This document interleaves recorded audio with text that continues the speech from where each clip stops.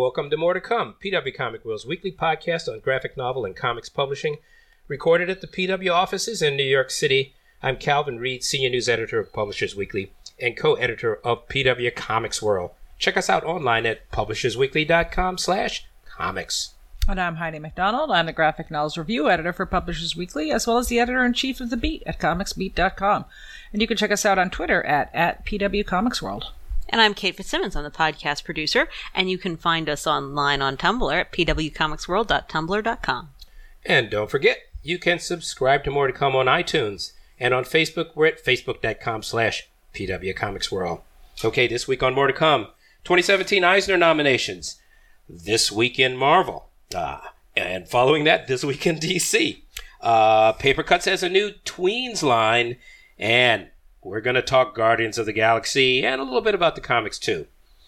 So, Eisner nominations 2017. I think we're all pleased to see that Charlie Chan Chai, Sonny Liu's masterpiece, essentially, kind of led the way with nominations. Six nominations was quite a few, yes. Because Eisner committees tend to want to spread the wealth around quite a bit instead of giving it all to one. But they kind of mixed it up this year a little bit. So several of the leading books had multiple nominations. Yeah, there were a number. Saga had 4. Kill or Be Killed had 4. Yes. Monstrous had 3. Yes, Moon Cop also had 3.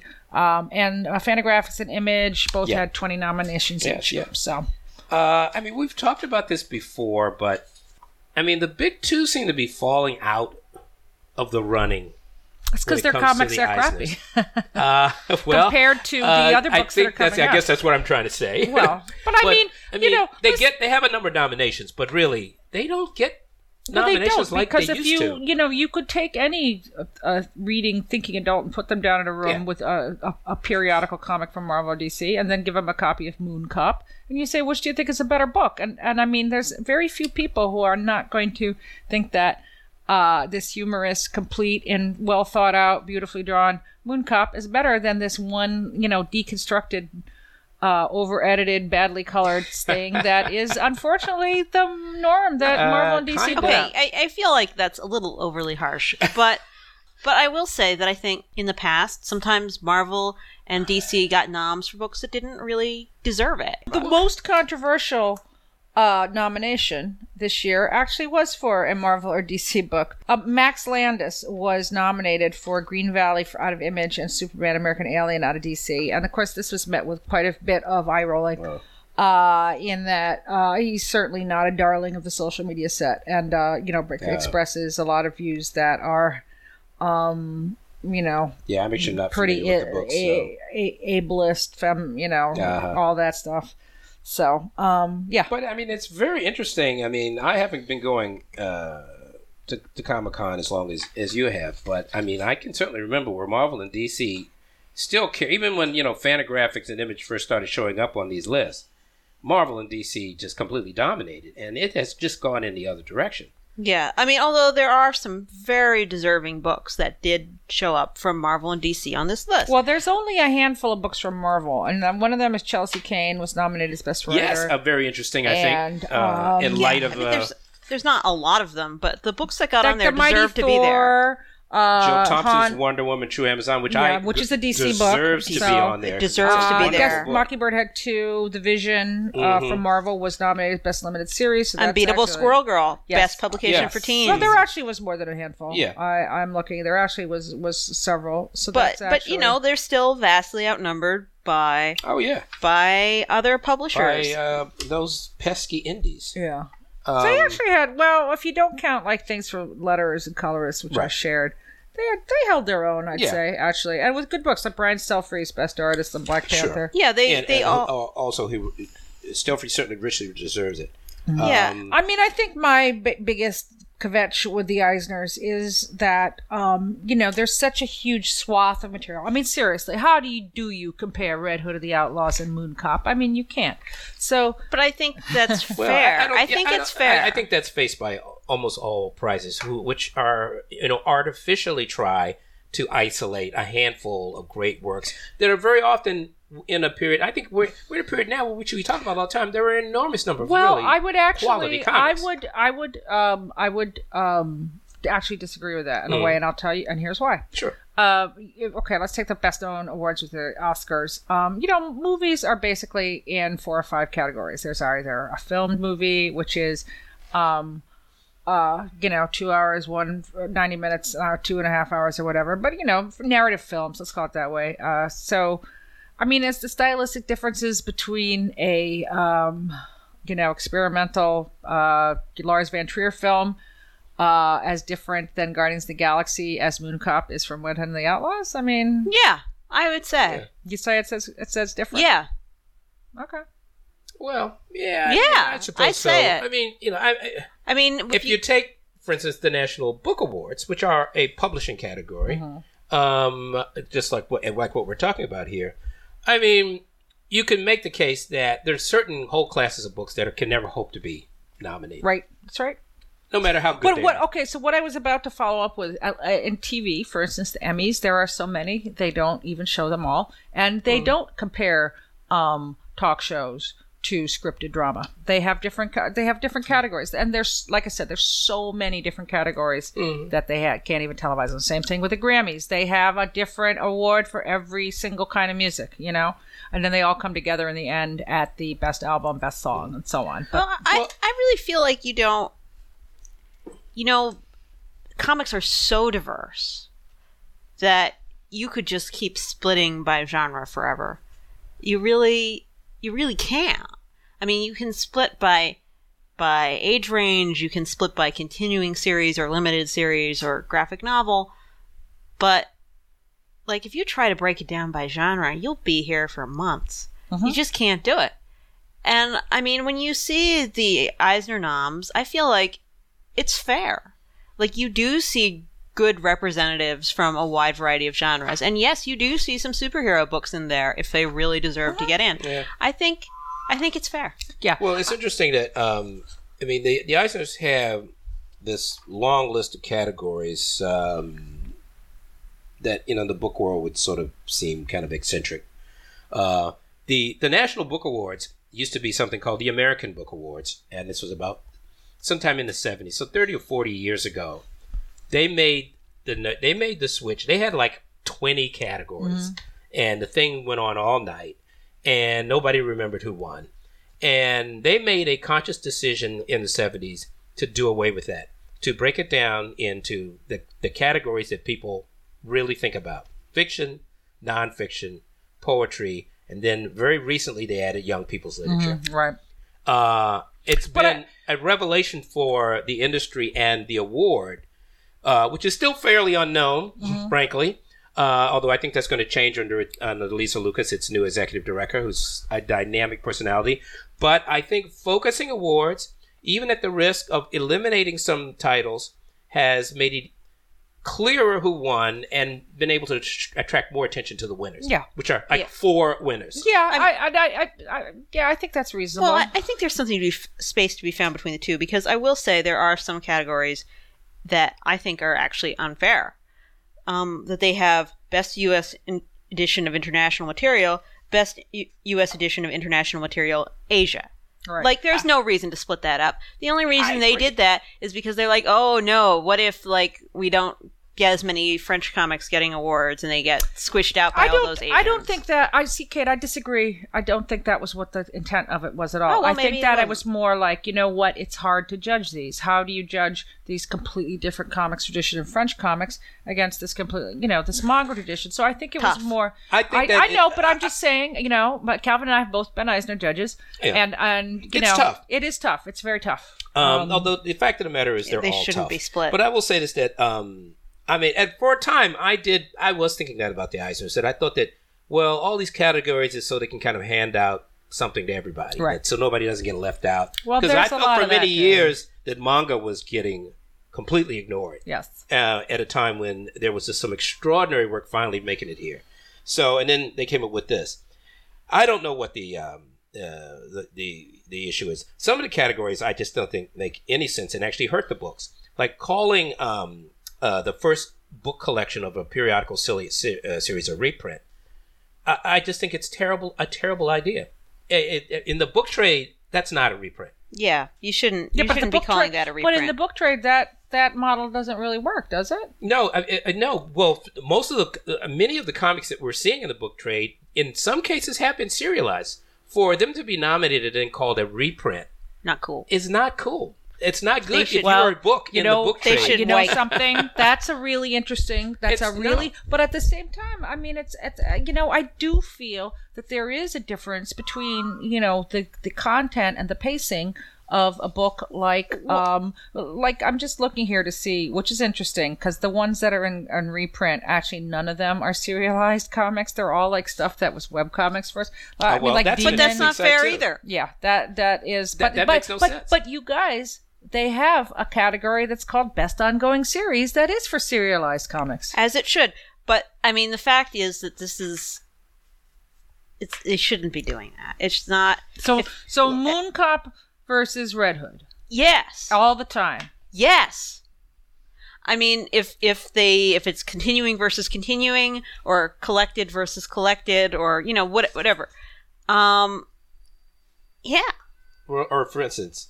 I mean, then some things didn't make no sense to me. The best reality-based work. Well, you mean I nonfiction? I agree. That's a really stupid category. Yeah. Things they make no sense. But when you're sitting there, you can even call it memoir or nonfiction if you need to. The irony. So I guess what we're saying here is for the Eisners is because trust me, I know that a lot of times the judges will be sitting in the room there. They'll be like what Calvin was saying. It's like, you know what? We're just not giving these great nonfiction comics.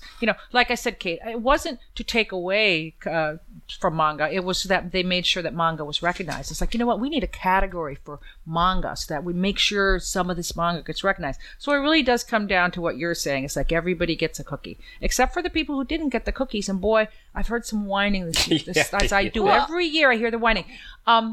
So what do we think of this issue with the Eisners that I've heard mentioned many times? And perhaps you're both right in what you're both saying is that if a book wins the Eisner, it means absolutely jack snap. No, that's not what we're saying. No. Neither of us said that. But I'm saying no. But I'm just saying that in the bookseller trade, it's like no one ever says, "Oh, this book won an Eisner. I've got to order it in my store." You're right. I think it means something to the careers of the creators. Yeah. Of course. And that's worth something. Mm-hmm. But I'm just saying it has no, it's not like if you win the Caldecott or the Newbery and all of a sudden because they're going to very different markets. But I will say, ultimately, it's always argued in this country about how much literary awards affect sales. However, people do use the National Book Award. Retailers use it as a marketing platform. They put stickers on books.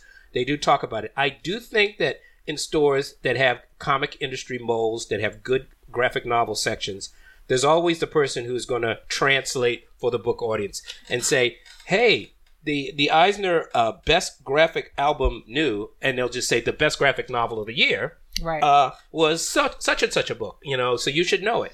I mean, they'll translate. Right. Well, there's a lot of issues around this.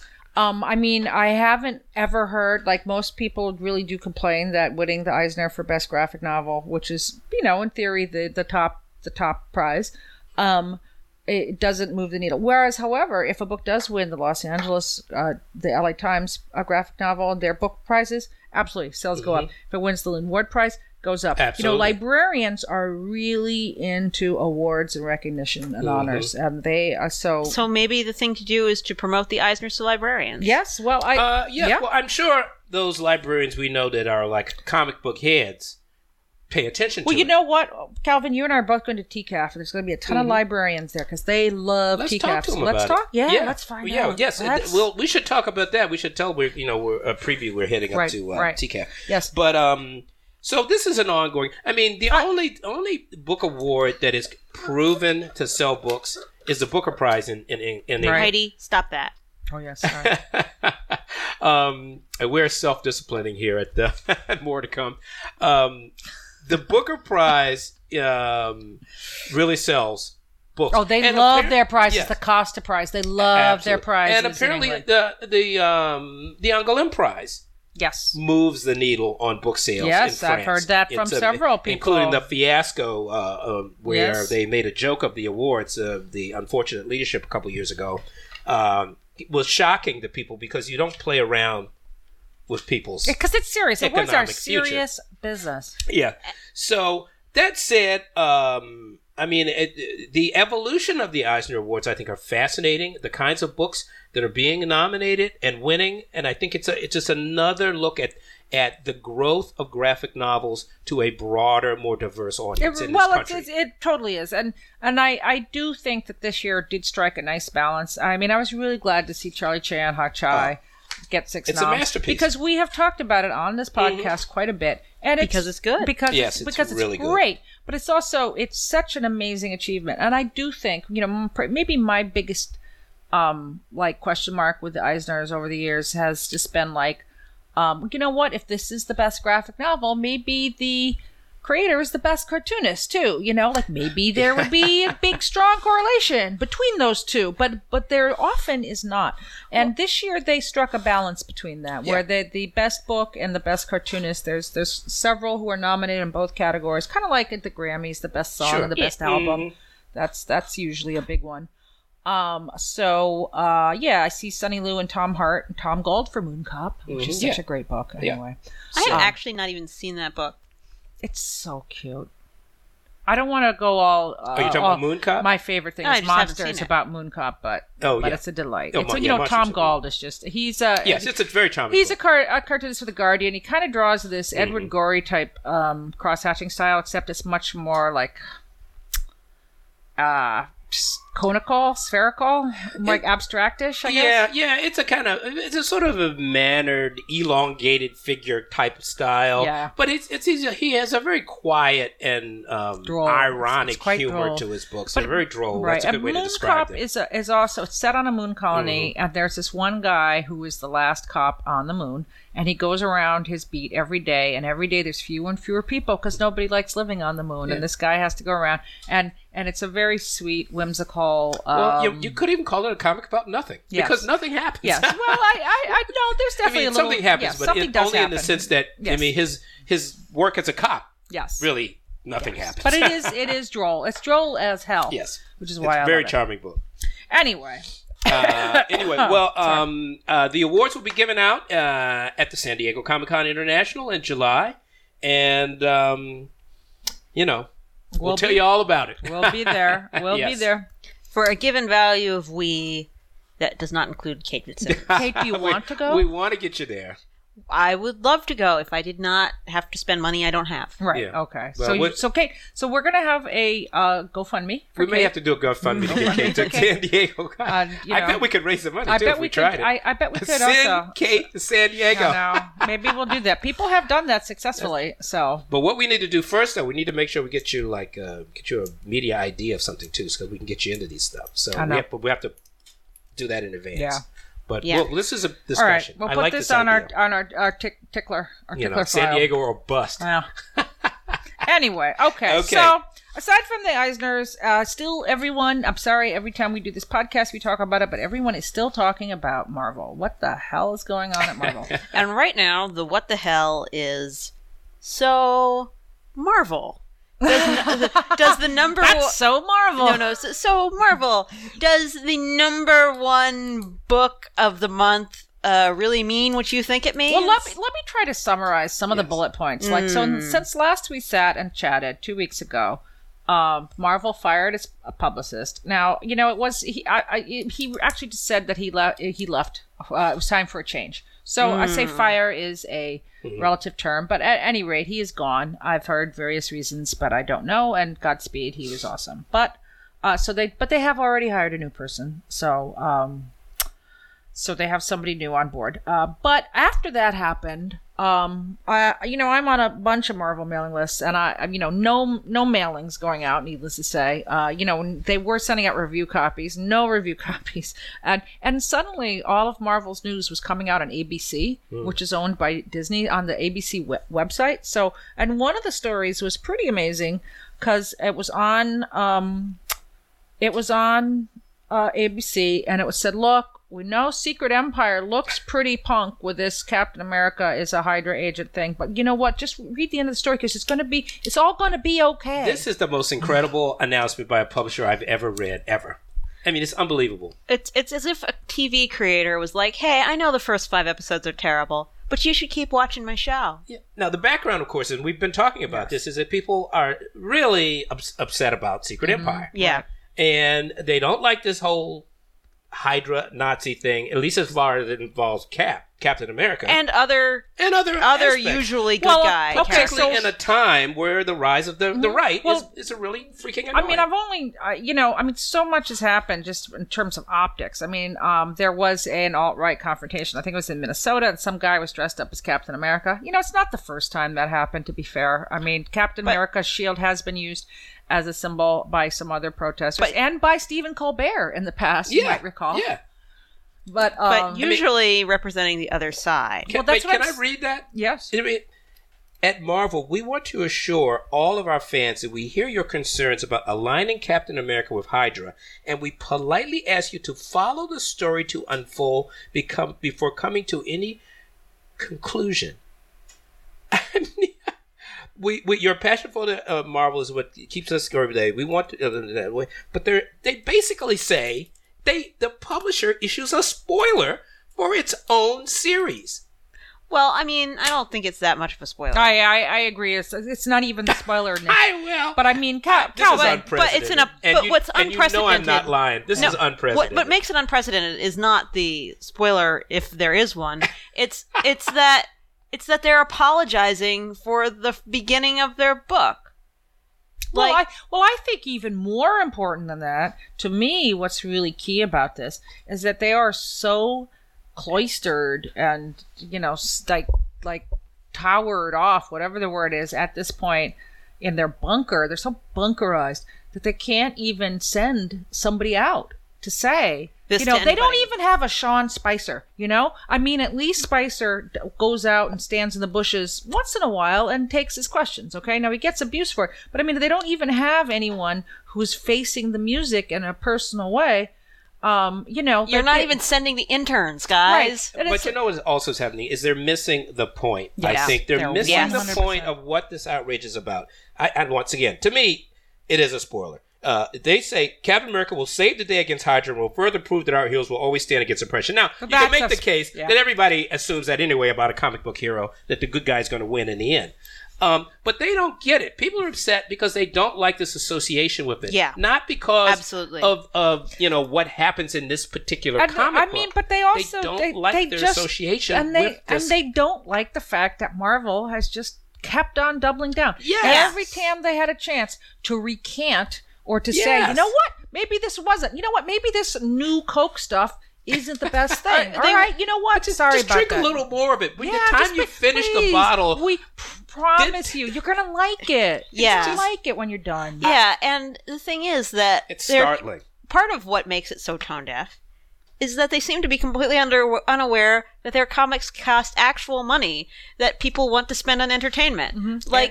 Like to be like, oh well, keep reading this thing that you have to pay money for. Eventually, we promise you'll like it. Like, no, why would anybody do that? That's the thing. The plot line offends me. You know what? I'm not going to spend my money on it. I'm going to wait for something else. Right. This is what people are saying. But the other thing, and they wouldn't have even had to have admitted defeat. They could have just not made it the center of their big summer plot line. The other thing is that Marvel just doesn't seem to understand how social media works in 2017 or 2016.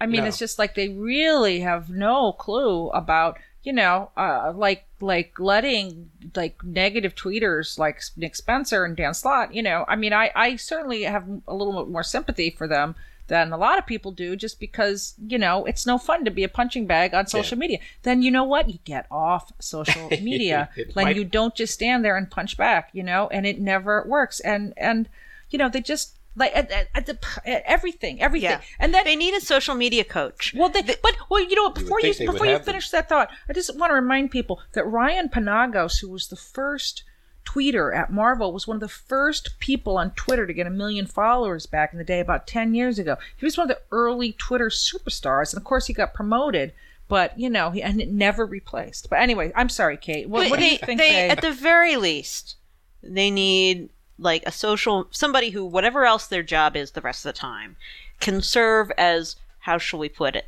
their social media consultant, who they can parachute in whenever one of these blow-ups happens, to like sit down with this creator who is just digging himself deeper and deeper and getting more and more upset, and be like, hey, so I see you've got a situation. Mm-hmm. Here's some advice on how to handle it.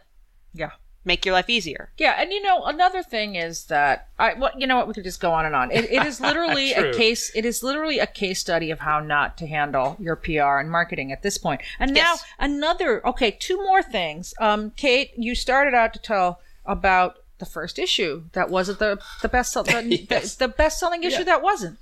Yeah. So of course they aren't calling it issue 1, they're calling it issue 0, because why not add something before number 1? Another layer of confusion. I don't know why.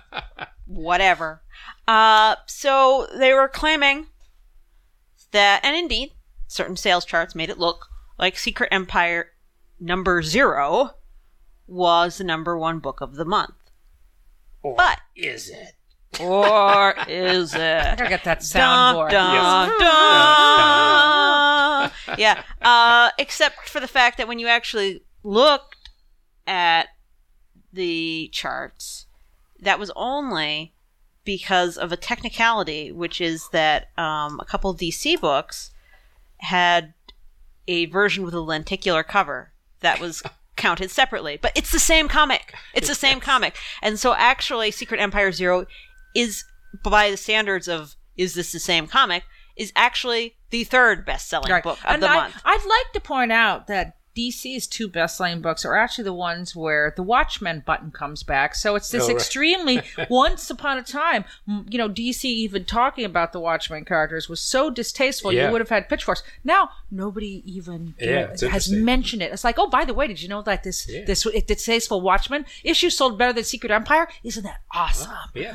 Yeah. People are getting less and less sensitive about Watchmen being brought back. I think it's because they're not bringing back all of Watchmen. It's a very specific character who they've already said they've done it, and all the blowback on that has already happened. And I think it's because what blowback there was for that has worn off. And and if I may say so, and I think I said this a couple of years ago, I think that they have been wanting to normalize normalize the use of Watchmen.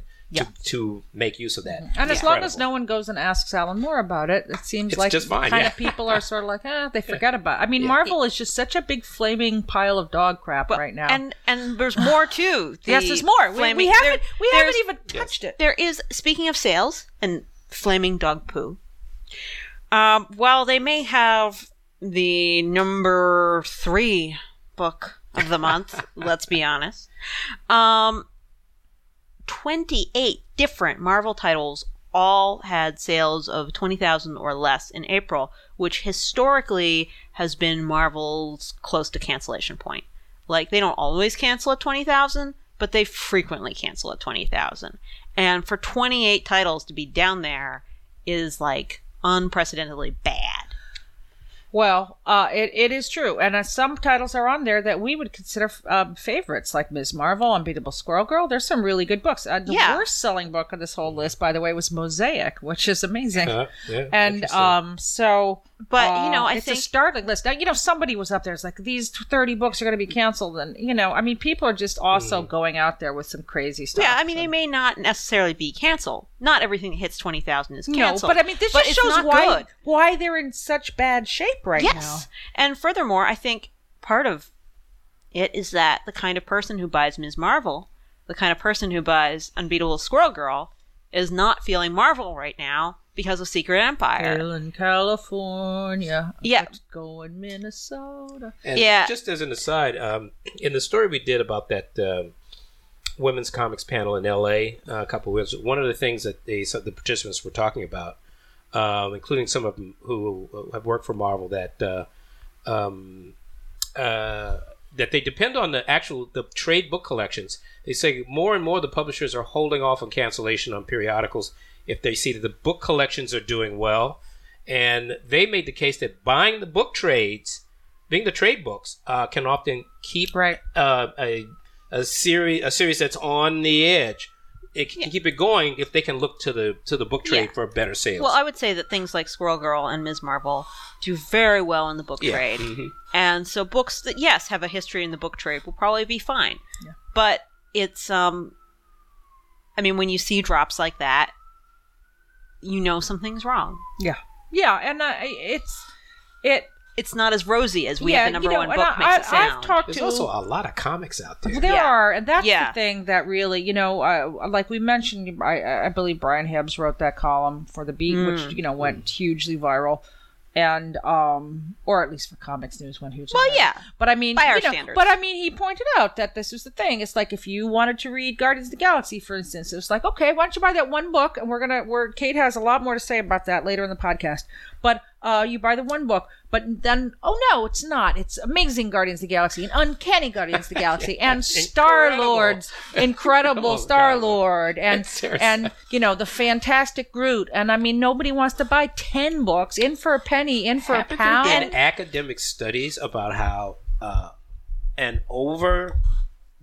consumer can be overmatched and not buy anything? I think there was some studies done on American grocery stores that there was so much choice that people just thought maybe I don't turned need around it. and walked out. They just didn't know what to buy. Yeah. Now, I will say that, as you guys recall, a year ago, we were having the same conversation about DC. It's like, what's wrong? Well, they pull out. That plane is headed for the mountain. Are the pilot going to come to in time and pull out of that nosedive? Like right now, Marvel needs to pull out of a nosedive.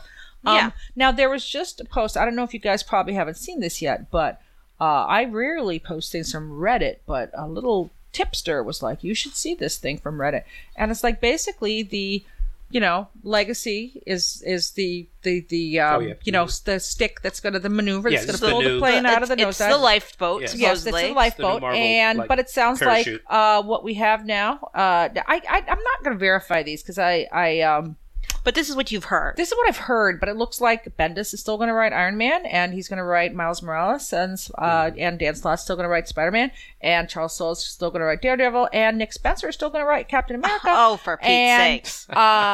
So, Kill it with fire. There is basically a lot of the same people. So it's not really that big a change. Maybe a little branding. Maybe it's Marvel now. Yeah, well, Marvel now. I have no response. Right. Yeah, okay. I don't know. Well, we'll see. We'll Okay. see. But sales are up, right? I mean, they're doing a little better, even though we're talking doom and What, gloom. with Marvel? Marvel? Well, Didn't they inch back up in market did, share or but something? I would say, I mean, look, let's not be completely, like, Secret Empire is definitely reaching some audience. Yeah. Oh, yeah. I this mean, is not- number 3 book is not to be sneezed No, at. and I mean, a lot of people ordered it. Yeah. I mean, the problem is that they shored up their base at the expense of new readers. I mean, that's a classic maneuver. But it didn't shore up their base. Because a lot of the people who are most angry are people who are emotionally invested in Captain America because they're longtime fans. Yeah, but Kate, I think a lot of the base is the people who. Yeah, I mean, that's a large who number they of people. want to I mean, that's- have. They want to have. I mean, that doesn't Bruce mean- Banner be the Hulk. Oh, again, yeah, but I'm and- not talking about that. Yes, Like, yes. Legacy is shoring up the base. right. We'll see if that works. Yeah, right. But Secret Empire is not shoring up the base No, yet. not yet. No, but I mean, the promise of the old white men coming back is exciting a lot of white men. Yeah, Well, but Let's be honest. But I don't. Let's put it this way: I don't even think that bringing back classic Marvel characters would necessarily be at the expense of new readers. It just depends on how they do it and how they market it. Because, it depends. It depends. It can just be like, we're bringing back your favorite characters, not like we hate your new characters. But Okay. I don't have much confidence. And on that note, what's going on at the other half of the big Well, two? DC has a couple things. Like, they've announced their own kind of Dark Dick story. Kate, can you fill us in on that? Yeah. So, as one comics blogger on IO9 put it, as I recall, it was something like, Nightwing goes dark because totalitarianism is so hot right now. That's a great way to describe it. Totalitarian is hot.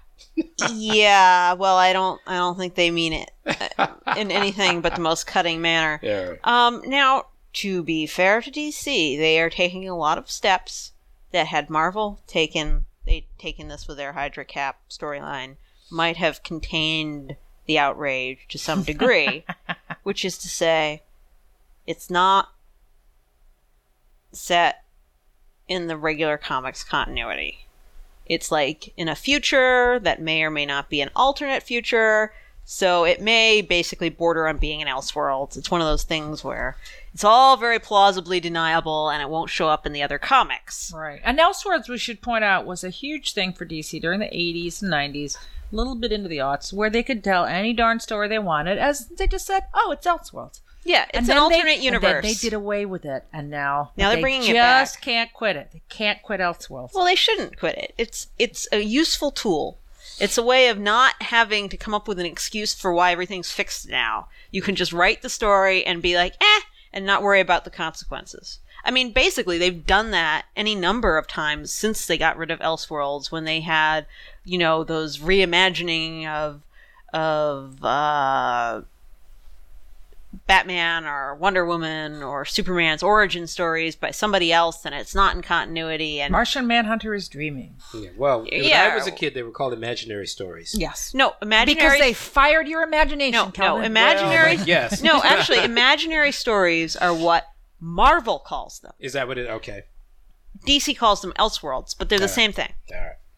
So, having imaginary stories or Elseworlds is a useful tool. Probably people would not be as mad about the Cap thing if it were an imaginary story, although people would still be a bit mad. But even so, apparently they're going to have a storyline where future, possibly alternate, Dick Grayson gets talked into it by the government into registering superpowered superheroes. It's basically Marvel Civil War. That's what it sounds like. Yeah. It is Marvel Civil War, kinda. Only more self-aware about the fascist overtones, and with a conclusion of, instead of being like, maybe the fascists have a point, it'll be like, and it's bad. Do we know who's doing this? Have they announced a creative team for Dark Dick? I don't know. Okay. It didn't stick in my brain. Because I was going to say, once again, if Marvel were not a flaming pile of dog doo-doo, everyone would be all over this story. As has DC done something stupid again? But is DC ripping off Civil War? Yes, and exactly. making it a Nightwing story? That's the first impulse that comes to mind. And I mean, frankly, I'm not in love with this story. I don't think it's the best idea, and frankly, to put it in Fanish terms, Dick would never. There are some characters, okay, even Batman, who might, but Dick would never. Yeah. But that, whatever. I can put that aside because it's basically an imaginary story, even if it's one that I will roll my eyes at and spend zero money on. Well, this might not be one of DC's best ideas, but they seem to have a good idea. They announced last week kind of a reorganization. Apparently, a lot of the individual book assignments did get a big shakeup. I wouldn't term it a shakeup so much as I think it was just kind of making a threefold kind of reporting system. For Pat McCallum will be running all the DCU stuff, basically. Mark Doyle will be running Vertigo, Wildstorm. You know what? Before, and wasn't Milestone in there somewhere? Yes, Milestone was that's under Bobby Chase. Yeah, then, but the thing that was most intriguing, that got the most people all fired up, was it right in this reorg announcement. They mentioned that Bobby Chase would also be overseeing DC's new Young Readers imprint. Yes. What? Well, this was interesting. Because a couple of weeks ago, you talked about Dan DiDio talking about moving DC into a broader market of readers of all kinds. Yes. Kids spend money. Yes, they do. And you'd have to be a dingbat not to know that kids' comics are the hottest genre out there. But nothing is known except that it will be launching in 2018. And also a tweet from Michelle Wells, who is a VP of Content Strategy at DC. And she formerly was at Disney and formerly at Penguin Random House. And she founded First Books Brooklyn. And so she really is a very well very well connected person, and she said I can finally talk about what I've been doing here at DC. Agents, authors, let's chat about Kidlit, YA comics. And they are hiring an assistant editor for this line. So it is all full steam ahead. They haven't delivered. I'm sure if we hang out with enough creators and liquor them up, we'll hear all about it. So. Yeah, I mean, it's not like DC has not done kid books, but DC has done it in a, how shall we put this, slapdash, haphazard yes, way. They have. That frequently these comics are not that great.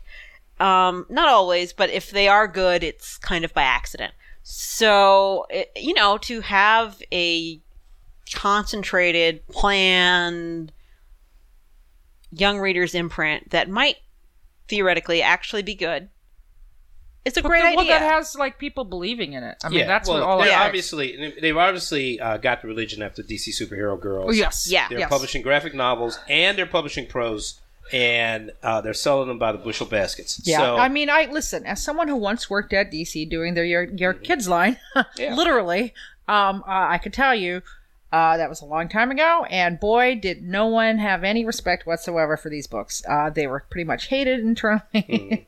Well, hated is maybe too strong, but they certainly had no respect. I was actually told at one point, maybe someday you'll get to do real comics. And, this is probably one of the reasons I didn't last very long at DC.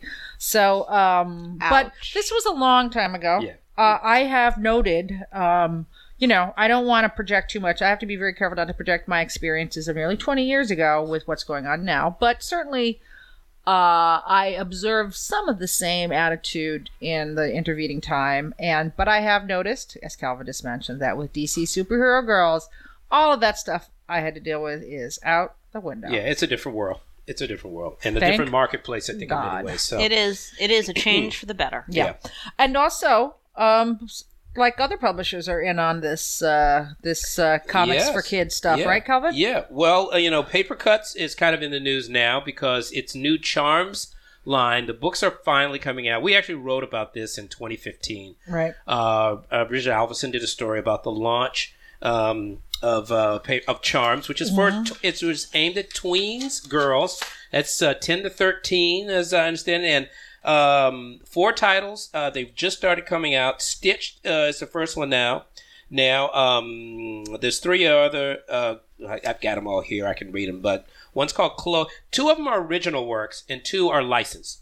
The original ones are Stitched, and which is actually written by Maria Herner, if I'm not mistaken. Maria Herner, excuse me, who it seems to be a real all-around pop culture gal from writing, drawing a little. Although it's illustrated by, I can tell you in just a second, Aaron Alexovich. It's a supernatural tale about a ragdoll girl who wakes up in a cemetery and has to figure out who she is. And the other original book is by a friend of the show, Amy Chu. Called The Great Cosmic Race by Amy Chu and Agnes Garbowska, yes. And it's a science fiction adventure story featuring an interstellar scavenger hunt, a smart girl, and an alien shapeshifter. So these books are starting to come out now. Paper Cuts is it's aligned with its sister company NBM, which does adult graphic novels. But really, it's been one of the bright spots also. It has boomed. And in some ways kind of completely outstripped MBM, which was much older. And in fact, look for a 40-year anniversary story for MBM, which should be in our print issue in the next week or 2. Yes. MBM has always been kind of niche, but Paper Cuts is aiming at a wider audience, that audience being children. They struck a gold mine. I mean, and I give Terry Nantier, the publisher, some credit. I mean, he has picked some really impressive winners. They're good books. Good books. Even starting over the Nancy Drew and the Hardy Boy series as manga. Mm-hmm. Yep. Those books sold hundreds of thousands of copies. Yeah. I mean, I think it was when they got on the Ninjago bandwagon and when they were doing these Lego books. I mean, which were, again, looked down He's on, made a but number they of sure great, sold very well. The Geronimo Stilton books, which didn't even have a graphic novel license. Right. They were originally published in Europe. They were only prose books. In fact, Scholastic published the prose books. It didn't touch the comic side of it. Those books have sold enormously well. Well, Geronimo Stilton's a hit series. Yes. Great. All right. Well, let's have at it. Yeah. Guardians of the Galaxy. Everybody's been waiting Volume for two. it. Volume two. Volume Let's 2. make that. Okay, so we've done a little prep work here. We know we have different opinions of the movie. So I suggest we let Kate go first because she was the one, and then I'll go, and then Calvin, and then Kate can rebut us. How does that sound? Okay. So and then There are vastly different opinions here. Yes, vastly vastly So- different opinions. So the Kate view, yes. Now, I have a disagreement with Calvin and Heidi on the subject of comic book movies in general, in which I say, I'm very easily pleased. I don't know why I'm so rarely pleased. And they're like, you're not easy to please at all. But I think this movie proves that I am, in fact, easy to please. They just keep missing the mark in a very obvious way, which is that when you watch Avengers, they all become a team. You're like, okay, so I imagine that now these characters I have become invested in, who are supposedly working together, will, like, get to know each other or something. And then they're like, nope, next movie they hate each other again. And you're like, what? Or Batman v Superman. You're like, I like Batman. I like Superman. Maybe Batman and Superman will spend some time working together on screen. And it's like, nope. Because I don't really care. I wish you guys could see the look on Calvin's face right now. I'm trying to think of where is this going? Yeah. You'll see. I see where it's going. That's my but question. I don't care about which superheroes can bash each other's heads in, or how much angst we can get out of everybody being like, "I hate you, person I theoretically have some history with, which we've never seen on screen." And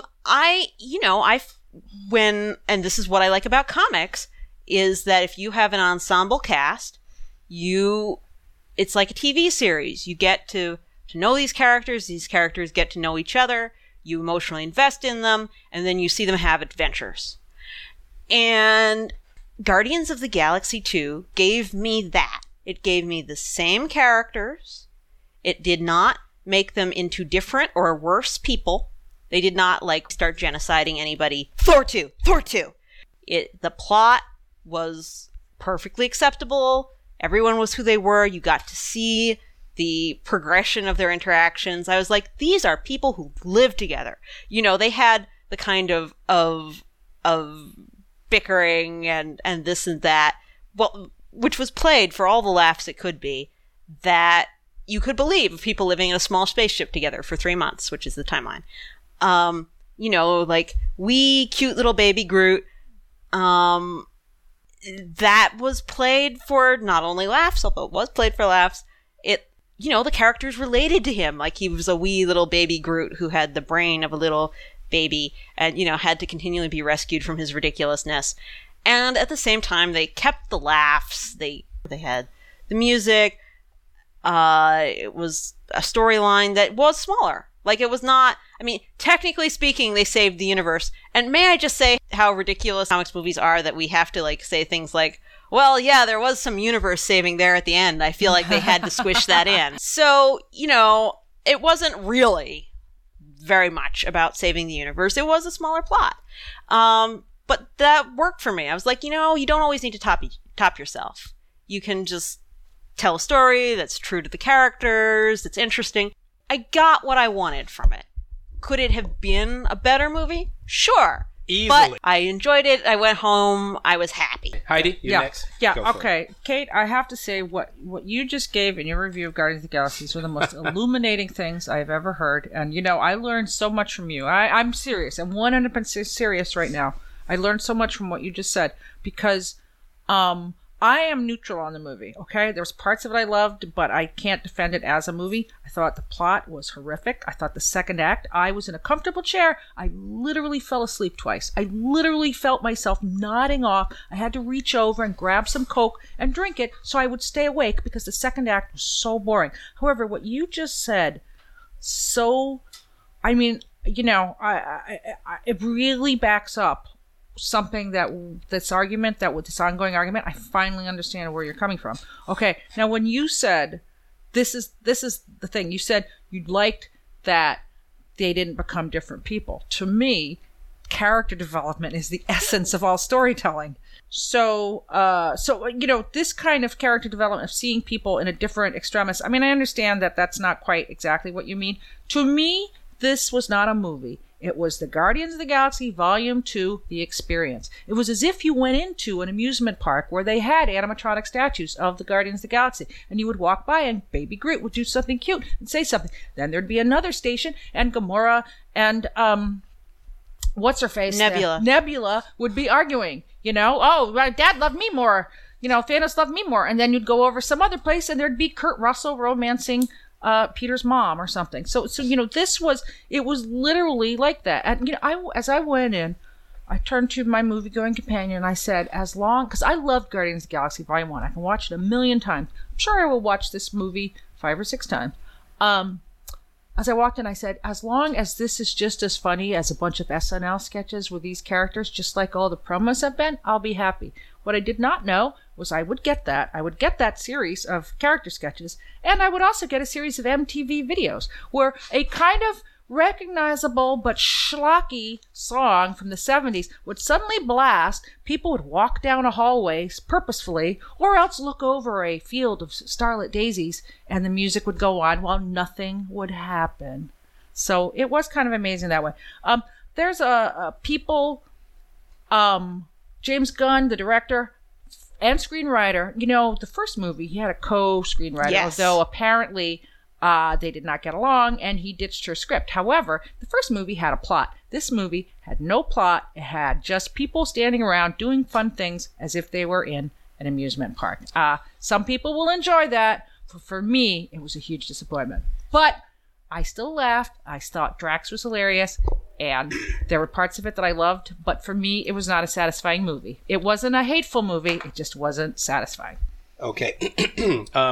Look, I like the first movie a lot, and I'll make this clear, and I've said this before. All of these movies are the same movie.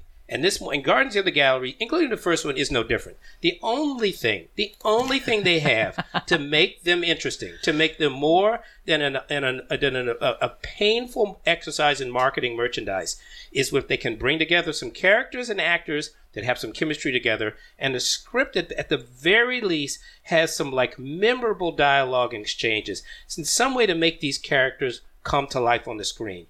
They were able to do that in Guardians of the Galaxy 1 to a really remarkable degree. Yes. It was charming. It was lively. It was a silly movie, but it did not take itself seriously, and it was fairly well written given the medium we're talking about, a blockbuster movie. I can understand fans relating to the movie and not caring about anything else, but I'm going to tell you, I appreciate it. And I think it was a strength, if it can be called that the characters didn't change. What did change is the quality of everything else. This, as far as I'm concerned, I hated this movie. The first hour was almost unbearable. It was not funny. The characters the first one was entertainingly crude. This one, they were just crude. It's very difficult to me to come up with anything that even approach the entertaining value of the first one. It got a little bit interesting about an hour in that's when I fell asleep. well, they were escaping, and that kind of woke me up. The escape was great. I can't in good faith say. I mean, there are one or two funny moments. Most of them are sight gags. The Zune makes an appearance. Oh, that was funny. That's funny. Some of the But that's almost gags, at the end of the movie. Some of the individual gags were hilarious. The most entertaining part of this movie was the end credits. And the Marvel has grown so in love with its little film drop-ins at the end. There's about 3 or 4 of them in the credits. There are 5. And you know what? Those are the most entertaining. The credit sequence, including the little dancing black and white gifs, are the most entertaining part of this movie. I was incredibly disappointed. I don't know what happened. I don't know how they could turn this incredibly charming, clever series into what it has become. Kurt Russell and his cybernetic younger self was just awful and flat. And these characters that had so much life in the first one had absolutely none in the second. So I'm going to end there. I was incredibly disappointed. I even read someone saying that this movie passed the Bechdel test because Nebula and Gamora talked about something other man, but all they talked about was their father. So how is that passing? No, the, they talked the about their Bechdel child. test? They did. Well, They they talked talked about an each awful other. lot They about. talked a lot, yes. Yeah, but they mostly talked about their father. That's They didn't true. talk about Yes. each other I mean, until the very end right. of the movie. There was, for me, just I have to throw this in there. Just for me, this movie had no ticking time bomb. It was like an episode of Star Trek that had no ticking time Well, they bomb. didn't have a ticking time bomb. What?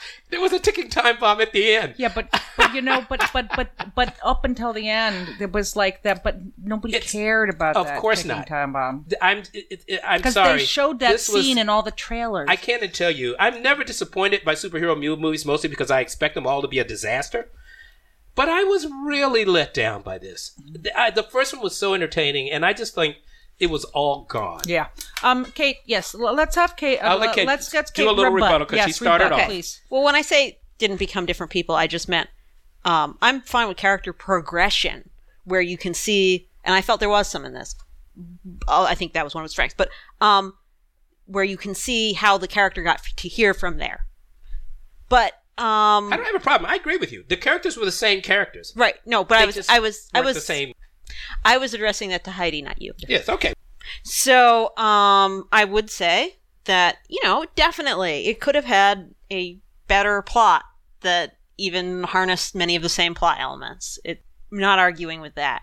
But I still did find it very funny, and I enjoyed it. And like I said, this is why I say that, no, really, I'm pretty easy to please when it comes to superhero movies. It's just a lot of them are aimed at me. Yeah. And this one was. Well, I think that's fair. I would love to talk at a future episode of the podcast. I would love to talk more seriously though about some of the elements that It's that I am a TV serial storyteller person, and now with all these things being series, we think of them as series, yes. and so we want the things we want from series from them, and frequently they don't give those things to us. Instead, they're like, how can we do what we did last time with bigger explosions? Well, I'll tell you. Yeah.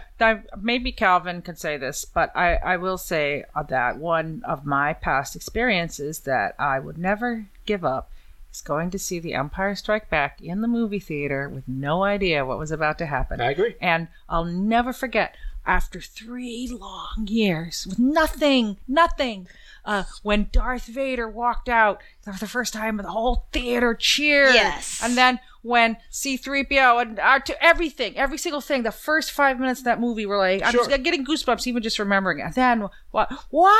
Darth Vader. Spoiler. It's Luke's father. I mean, anyway. So I'm just saying, it's like, but You knew the entire plot of this movie. yep. About hell 2 yeah. minutes into it. That's my point. Plots, all this stuff doesn't matter. Movies are all the same anyway. What matters is whatever little spark of life you can get in a couple of areas, in your writing, in the chemistry of the acting, because the plots never change. Yeah. Okay. Okay. Now that we've talked about the movie, let's talk about comics. So Heidi was talking about how Marvel has a million of anything that sells, and this hurts sales. Well, I have a anecdote from this very week. I walked into the comic book store on Monday, and I found not 1, not 2, but 3 different Guardians of the Galaxy comics coming out in the same week. And I couldn't even tell which one was the actual regular ongoing comic. Guardians of the Galaxy Mission Breakout #1. It's got a colon. You know how we feel about colon comics? Yeah. Mission Breakout #1, which incidentally is a one-shot, which they don't say anywhere on it. So I'm like, is this an ongoing? I don't know. They've got all new Guardians of the Galaxy. Spoiler alert, it's not new. It's back to the original cast. Although it did get rid of Bendis, which, sorry Bendis, I don't think you were a good fit for the book. And then there's a Jim Starlin Guardians of the Galaxy miniseries. All of these premiering in the same week. And so they didn't even stagger them throughout the month. So you, as a person who watched Guardians of the Galaxy, is like, yeah, I might want a comic. You come out and you're like, well, which one's the main comic? Which one do I buy? I spent 5 minutes trying to figure that thing out, and I'm a comics geek. She's a trained comics geek. We sure had a lot to talk about this week. But there's always more to Come.